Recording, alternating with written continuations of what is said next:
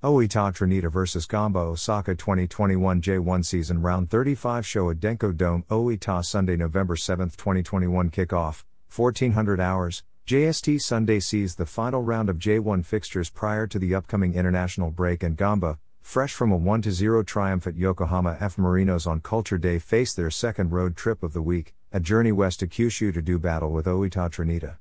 A hot reception surely awaits in a region known for its onsen, but buyer beware. Trinita are the league's lowest goal scorers and Gamba, the joint second lowest. However, it is the J-League, so maybe the recent rumors surrounding Tomohiro Osaka will bring both sides out of their respective shells. 3-3 anyone? I was present at the Nissan Stadium on Wednesday to see Gamba take 3 valuable points thanks to Shu Kurata's 55th minute winner. I was wearing his uniform that day. Coincidence? I'll get into some of the key takeaways from that game later on in the Gamba Osaka section. But for now let me point out that a win against Oita will make the Nerazzurri mathematically safe and the 10-point gap currently in place between them and the drop zone means that it would take a miracle for either Tokushima or Oita to overhaul their total of 40 points even if they lose this weekend. Sendai and Yokohama FC are already too far back to overtake Gamba. Oita's Kyushu neighbors of Ispa Fukuoka did them no favors on Wednesday, triumphing 1-0 thanks to a goal from Cameroon international John Mary. Trinita had entered that tussle with 11 points from their previous 6 outings, during which time they only conceded twice. Former Gamba player and assistant coach Tomohiro Osaka's side currently sit 4 points behind Shonan and Shimizu, 15th and 16th, but have a significantly worse goal difference. After facing Gamba they still have to go head-to-head with Kashima, A, Yokohama FC, H, and Kashiwa, A, meaning that their need for points is now beyond urgent and they simply must see off the Nerazzurri on Sunday. I'd just like to take a moment to congratulate 2021 champions Kawasaki Frontale, another phenomenal performance from Toru Oniki's side who continue to set a pace that others can't live with. Hopefully your party will continue for the next few weeks and Gamba can take full advantage of some lethargy when we visit Todoroki on November 27th. But, more seriously, well done to all involved. Tale of the tape. It's funny how things have a way of balancing themselves out in football and Gamba's backs to the wall triumph at Marinos is a case in point. The Nerazzurri recorded season lows for shots on goal, passes completed and possession as well as equaling the 24 shots against that also occurred in their previous away tie at Urawa, yet they ran out 1-0 victors. However, cast your minds back to early August when Gamba put up an XG for number of 3.38 and had 20 shots on goal with 14 on target yet lost 3-2. Throw in the 2 50-50 red cards Marinos got away with versus the Wellington Silva nonsense on Wednesday and yada yada yada. I think you can see where I'm going with this. Well, hopefully. Oita's strong suit is most definitely their home form with 23 of their 28 points to date, 82%, a league high, coming at the Showa Dome. Gamba, by contrast, have picked up 55% of their 40 points outside of Suita, though recent matches with Urawa and Marinos probably give little indication as to what lies in store in this game. Takashi Kiyama has Gamba's backline better drilled than Matsunami and ever did, and even with backup members starting regularly in recent weeks, they've been able to hold their shape and clear their lines effectively in the face heavy bombardments. Despite a recent upsurge in attacking numbers, especially in their trio of fixtures with Cerezo, Sendai, and Tokushima, Emperor's Cup semi-finalist Trinita lack an out-and-out goal threat and their inability to even create chances, let alone take them, has been one of their biggest hindrances all year. Head-to-head. Gamba came from behind to grab a priceless 3 points against Oita at Panasonic Stadium in July. The home side dominated, but found themselves a goal down courtesy of Henrique Trevisan's scrappy effort on the hour mark. However, a fine Leandro Pereira shot from the edge of the area restored parity before Takashi Usami won the game with essentially the last kick of the match. Usami broke down in tears in his hero interview after the match, likely due to a combination of the 2-week quarantine period all the players underwent following their return from the ACL group stage in Uzbekistan, as well as reflecting on the magnitude of his goal which took Gamba out of the drop zone. That result was followed by road wins at Sapporo and Sendai, a run which forms the backbone of the Nerazzurri's points collection to date. Gamba did the double over Oita in 2020, they also achieved this against Sapporo, Hiroshima, Kobe and Yokohama FC, thanks to a 2-1 win in Suita and a nervy 1-0 at the Showa Dome. Daiki Watari headed Trinita into a surprise early lead at Panasonic Stadium, but Gamba were level almost immediately thanks to Takashi Usami's spot kick. Adamilson then produced a fine strike early in the second period to wrap up the points. Tatsuya Tanaka had something to prove against his old club in the return fixture, but somehow didn't find himself on the scoresheet despite having a couple of glorious opportunities to break the deadlock. A Masaaki Higashiguchi save and a last-ditch Ryu Takao clearance off the line after Tanaka had rounded Higashiguchi kept Gamba in it, and they went on to deliver a brutal sucker punch as Patrick nodded home Usami's corner late on to seal the deal. Gamba Osaka. Wednesday's win took Gamba to 10 points from their last 5 outings, a run which included 3 fixtures against teams currently in the top 7 as well as that infamous 5-1 whipping at the hands of Sapporo. Should they continue in similar form, say by taking somewhere between 7 and 9 points from their remaining fixtures, Nagoya, H, Frontale, A, and Shonan, H, follow the international break, then a quiet optimism could start to form as we enter an important off-season for a side that haven't lifted a trophy since the 2015 Emperor's Cup.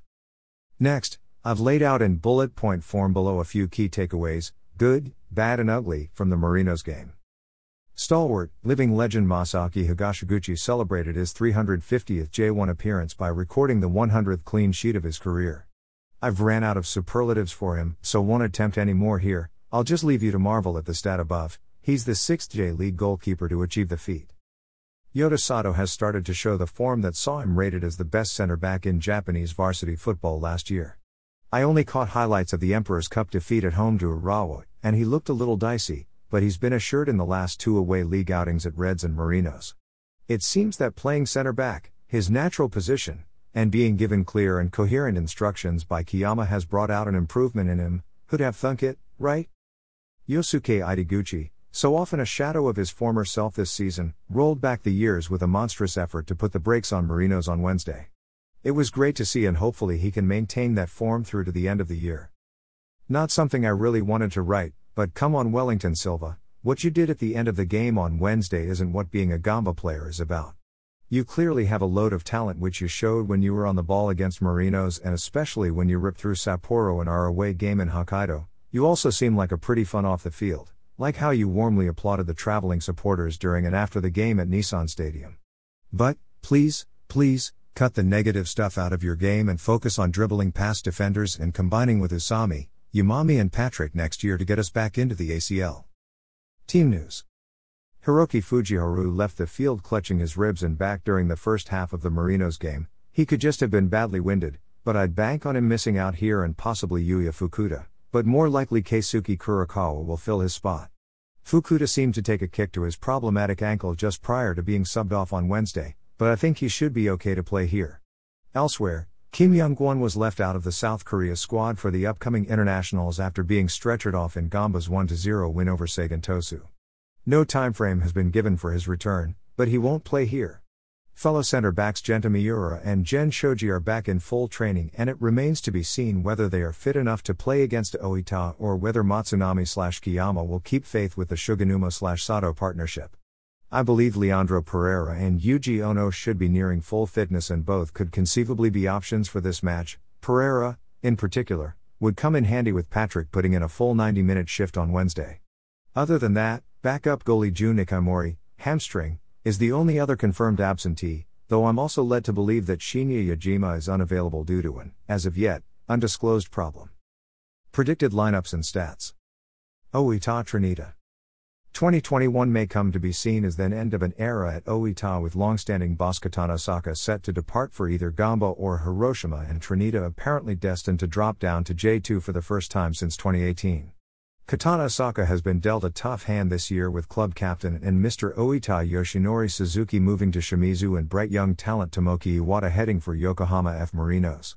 Brazilian loanee Henrique Trevisan has done a decent job of filling the enormous gap left behind by Suzuki's departure, but in Iwata's place there has basically been a revolving cast of about 4 or 5 different players trying and failing to fill his enormous boots. Throw in Tatsuya Tanaka's goals and creativity heading to Urawa to compound the losses in previous years of Noriaki Fujimoto and Adu One Iwu, and even the surprising tally of Yamato Machida can't make up for the lack of goal-scoring contributions from Issa, Nagasawa, and Goya.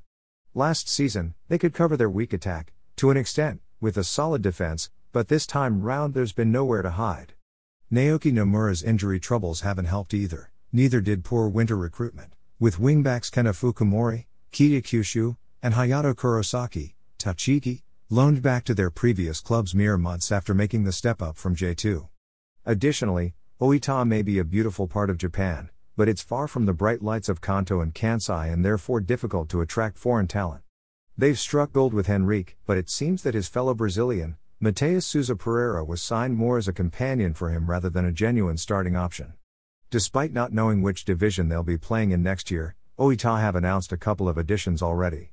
2 forwards, Shinya Yutsumoto from Miyazaki Sangyo Keio University, alma mater of both Yoshinori Suzuki and Yushi Hasegawa, and youth team product Yusei Yoshiki, who has already made 3 J1 appearances in 2021 while on a Type 2 amateur contract, will come in with the goal of bolstering their flailing attack. Team news. Starter Yamato Machida was missing from the side that went down 1-0 to Fukuoka, and I haven't seen any confirmation why. Long-serving wingback Rei Matsumoto was taken off injured against Sendai on October 17 and must be a doubt for this clash. Tidy midfielder Yushi Hasegawa and ex-Kyoto center-back Katsunori Uebisu haven't been seen for the last 8 match days, and summer recruit from Vissel Kobe, Asahi Masuyama, has sat out the previous 3 games. I don't have any further information on that trio. Predicted lineups and stats. Thanks again for reading, and enjoy the game whoever you're supporting.